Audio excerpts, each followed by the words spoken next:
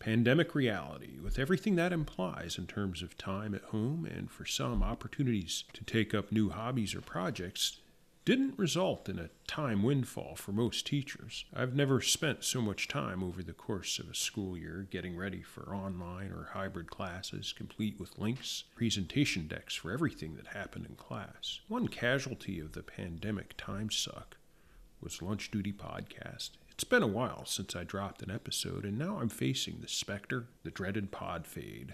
We're going to keep that demon at bay with this episode based on an interview I recorded last year with current Stone Ridge senior Maddie Ogletree and Stone Ridge graduate Claudia Van Vloten about Maddie's original a cappella composition, Cherry Lime. This is exciting for Lunch Duty Podcast because I've long wanted to feature student musicians on the cast. But copyright laws are unambiguous. There's no way for me to legally drop an episode with protected music without paying an impossible sum of money. But with Maddie and the student-run a cappella ensemble Heartfelt, I can finally get some amazing music on the air. The musicians speak brilliantly for themselves, so I'm going to roll right into a recording of the song, go right to the interview about the song, and then put the song in again for anyone interested in hearing it a second time with the backstory in mind. If hearing it once is enough, not likely, stop after the interview. With that, I give you Heartfelt, directed by Claudia Van Vloten,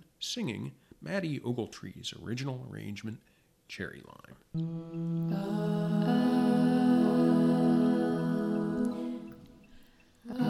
Cherry lime, cold as ice. You tell me this isn't the right time, and I brush it off like I always do. Face of gold and old soul, I wanna ask you where you go, and I'll pretend that I have no clue.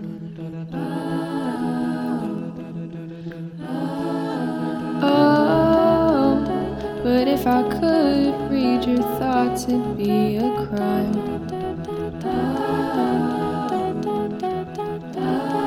And you would just push the blame on me, Cherry Lime.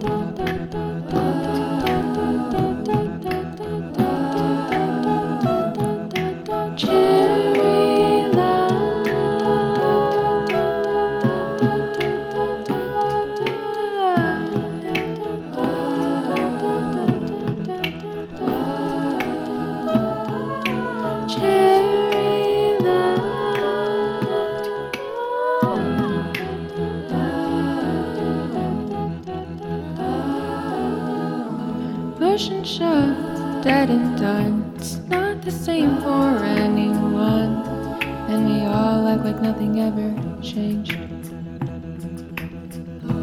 Intellect, second best. At a party, I'm your guest, and I wish it could always be this way. And I often feel as if I'm wasting all your time, and I know that I'll never be your only cherry lime.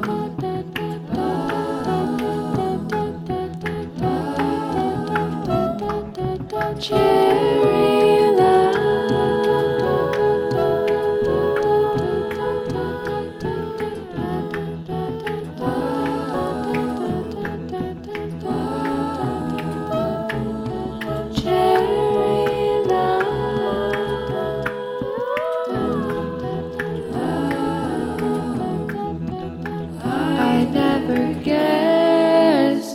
That I would be the person wishing you were mine. Whoa, whoa. And I can't believe that this still isn't the end, Cherry Lime. Oh. What's the quick rundown on Heartfelt? Tell us about Heartfelt. Well, Stone Ridge has an a cappella group in the upper school named Heartfelt. And it's basically a group of around 15 girls, this year it's 16, who generally just, sing. They love music. They participate in chorus. They, or they don't, and they really want to in some capacity. So Heartfelt is their place. We try and perform as much as possible. It's a great experience because like a bunch of people from different groups, different grades get to come together and bond, over music. And yeah, we're all dependent on each other, especially in a cappella. Everyone has to be pretty tight in their harmonies and everything. So Heartfelt is just basically like a great extracurricular for bonding and making music, which we love. That's pretty neat because, yeah, the results, as we have seen over the years, are always remarkable.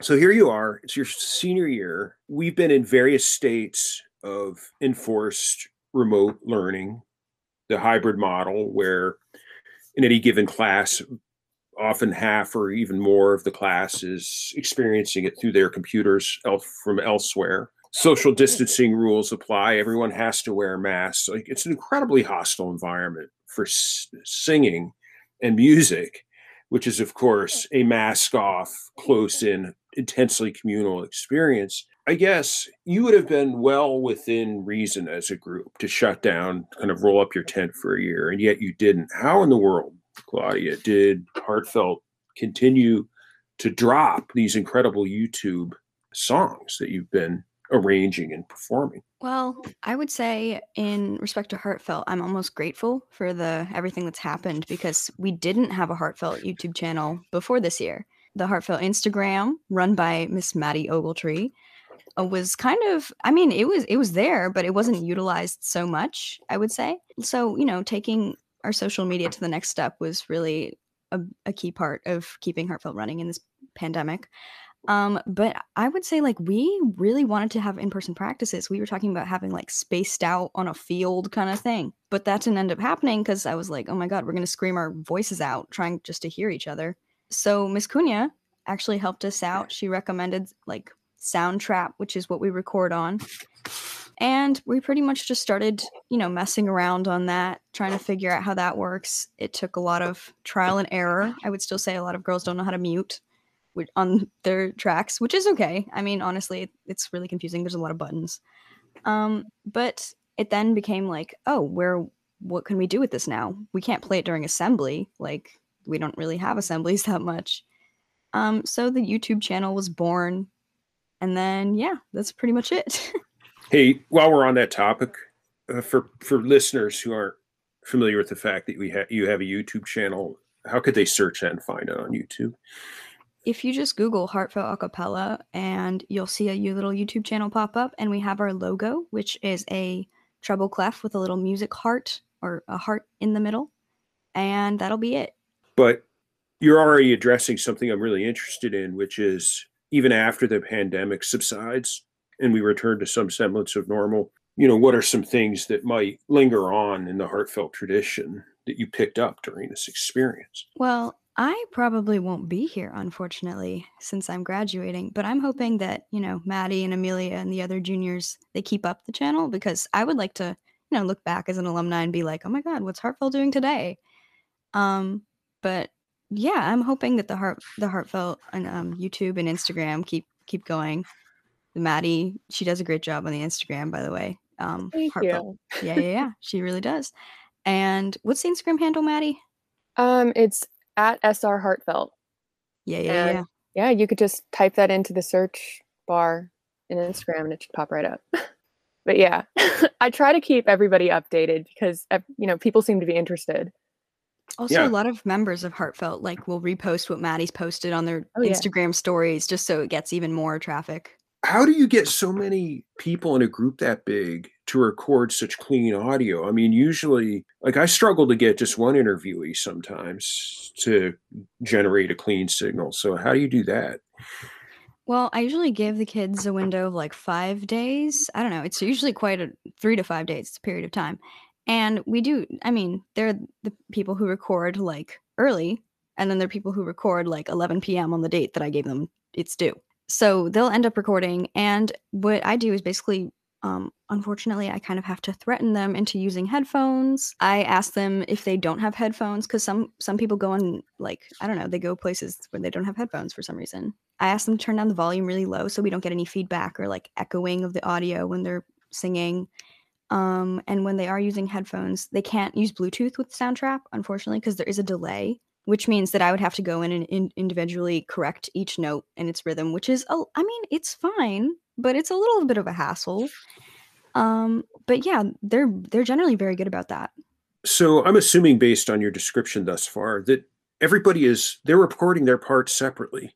Yes. And then you're splicing it all together. So it's not as if you're getting everyone into some big Zoom meeting and then pointing the finger and they're singing. That's not how it's working.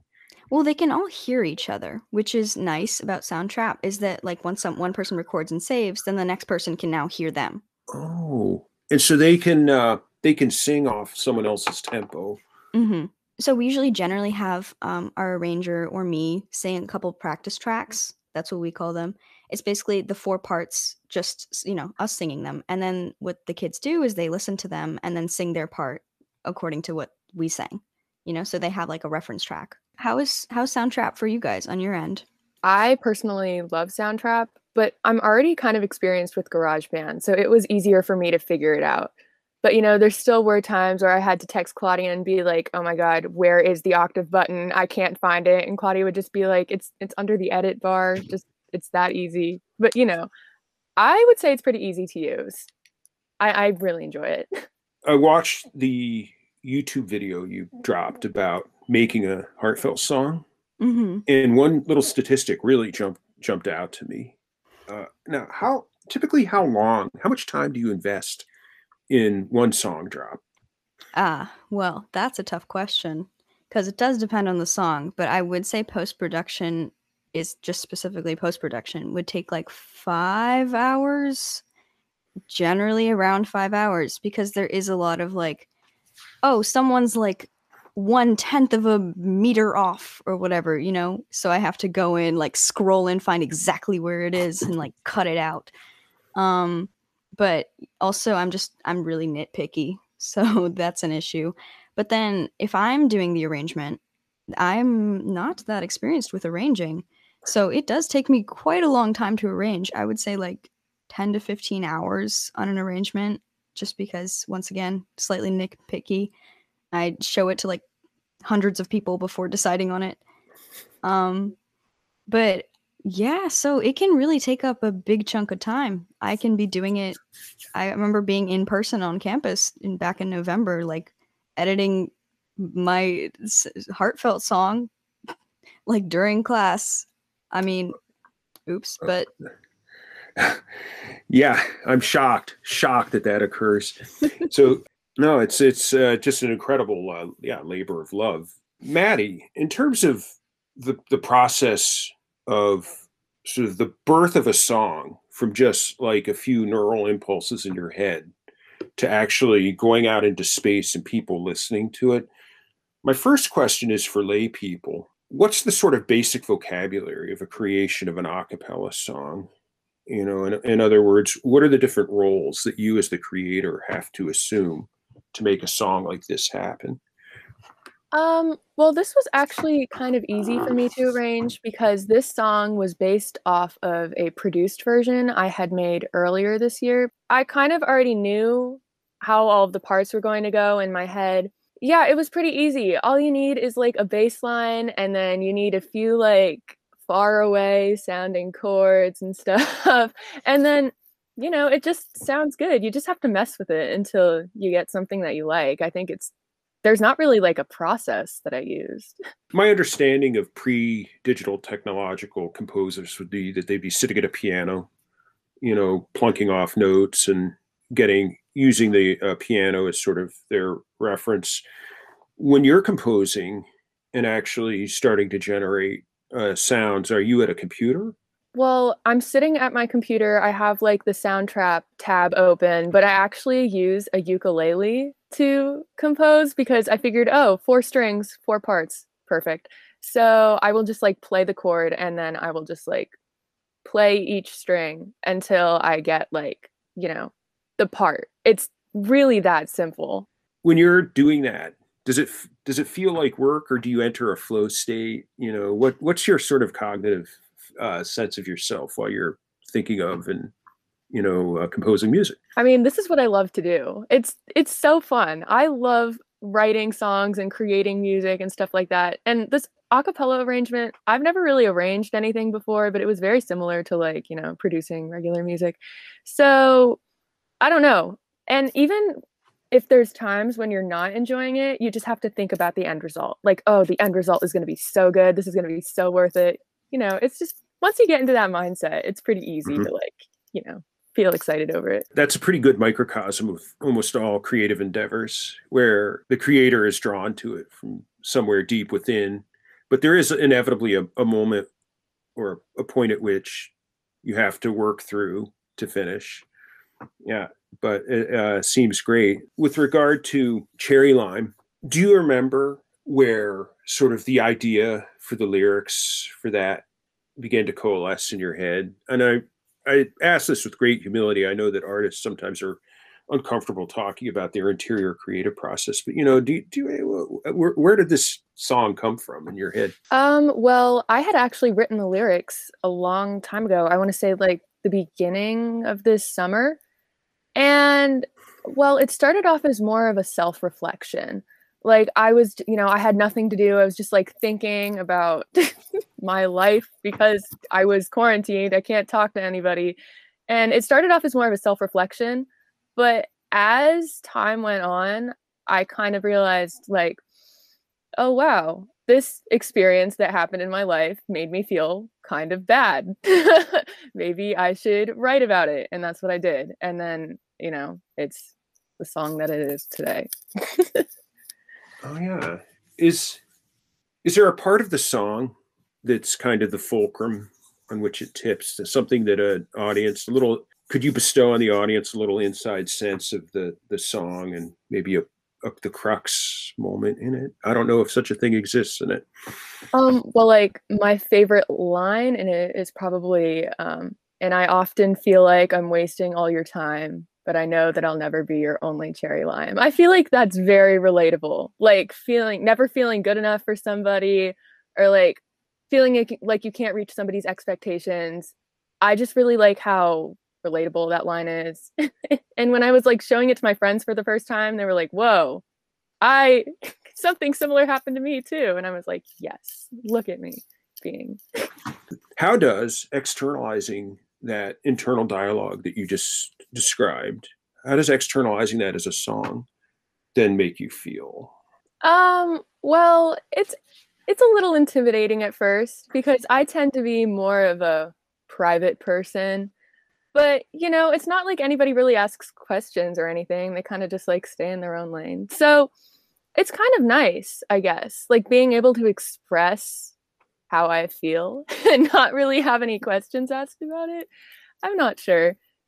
Maybe I didn't answer that right. No, that's excellent. And what I love about it, there's an irony in it, so that you're pushing out to the world, this fundamental insecurity that apparently resonates with many of your friends. And yet in so doing, it's also a dazzling display of awesomeness and excellence. Or I should say this, as a listener to that song, it really seems like a win for you. And well done. Thank you. In fact, I was doing a fairly mundane, low intellect task at my computer, probably like taking care of emails. I looked up Cherry Lime. I just kept hitting repeat and listening to it. I'm one of these people who, I have to admit, I don't very often pay direct attention to lyrics. Mm-hmm. It's the sound, the visceral sense of the song and its sound, is kind of what I most prominently experience. So I'm going to ping pong over to Claudia really quickly. And with that in mind, as you were processing that song, how would you describe sort of its visceral, just auditory impact, as detached from the literal lyrics? Well, I would say that like the song, the background was a lot of Maddie coming through, because she sang "We Fell in Love in October" back in the fall, and it had also this kind of like ethereal quality to it. This kind of like very soothing. It can play in the background while you're reading emails. It's kind of like lulls you, that kind of thing. I love that, and I think that really came through in this song, especially that like ethereal quality. I remember when I was first listened to it, when everyone, put it together, and I was like, I had to go in and nitpick, and I listened to it and I was like, there's really not that much to change right now. Like, it was really good. The kids did a really great job. Like, pretty much everyone was on pitch, hitting the right note, hitting the right rhythm. And I would just like to say that I think Maddie did a great job with the arrangement, because there wasn't a lot of like, oh, I'm not really sure what note this is, so I'm going to sing this random note and hope it's right. Because that does occasionally happen. I mean, I do it too, so. But yeah, this was Maddie's first arrangement, and she managed to get that quality of that, like, ethereal, not quite really real, like, driving home from the airport late at night vibe. It's amazing. And actually, Maddie, I have to say that I've been assuming the whole time that you were the soloist. Was that the case? Yes. Right. Excellent. You really own that song in the solo parts. Like, it's clearly coming from a place of deep knowledge of its interior workings. And that's highly evident. I would have been kind of shocked if you were able to convey that sense to a separate soloist. Oh, I was just going to say that usually the soloist is the one who like sets the tone for the song. Because I think usually they're one of the first ones to record, it's so exciting. But then everyone kind of follows their lead. So, this song especially, I really couldn't imagine anyone else singing it but Maddie. And so, Maddie, would it be harder or easier to do an original composition and arrangement for a different soloist? That's kind of a loaded question, I feel like. Because I feel like it's kind of hard to like give this creation over to somebody who doesn't really understand like the inner workings, like you were saying, and how much thought really went into it.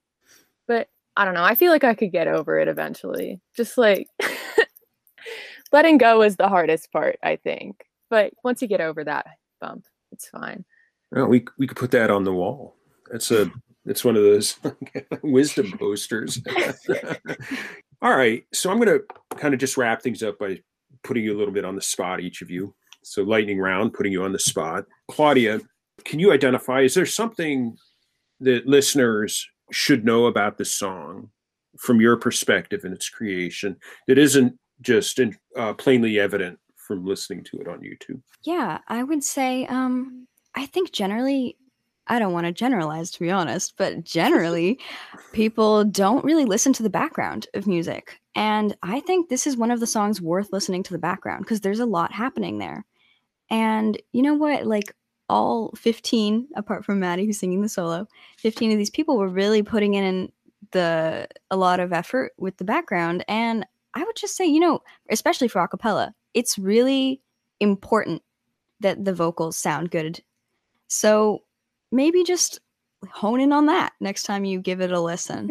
Maddie, same question. Is there some aspect of the song that wouldn't be blazingly evident to casual listeners that you could bring to our collective attention?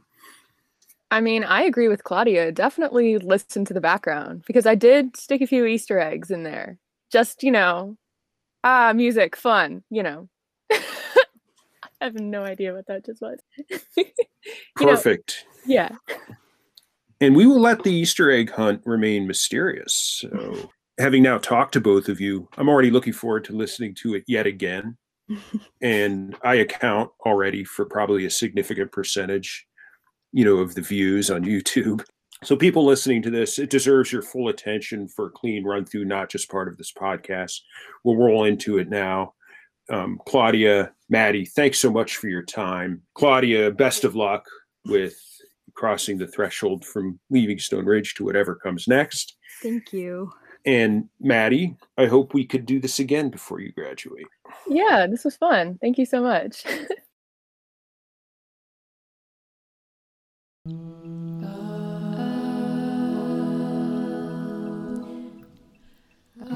Cherry lime, cold as ice. You tell me this isn't the right time, and I brush it off like I always do. Face of gold and old soul, I wanna ask you where you go, and I'll pretend that I have no clue.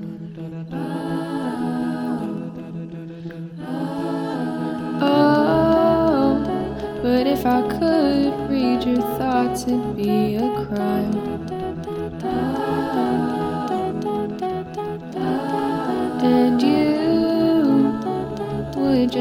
push the blame on me, cherry lime.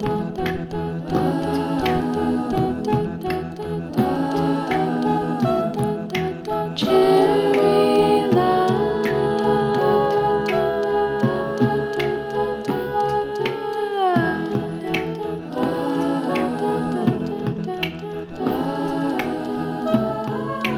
Cherry lime.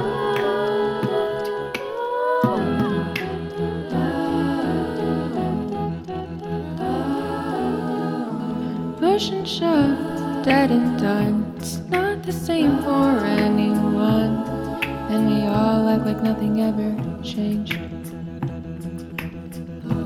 Intellect, second best. At a party, I'm your guest, and I wish it could always be this way. And I often feel as if I'm wasting all your time. And I know that I'll never be your only cherry lime.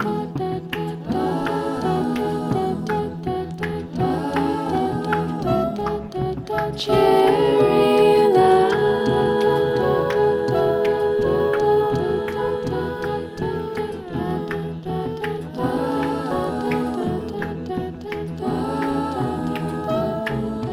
Cherry lime.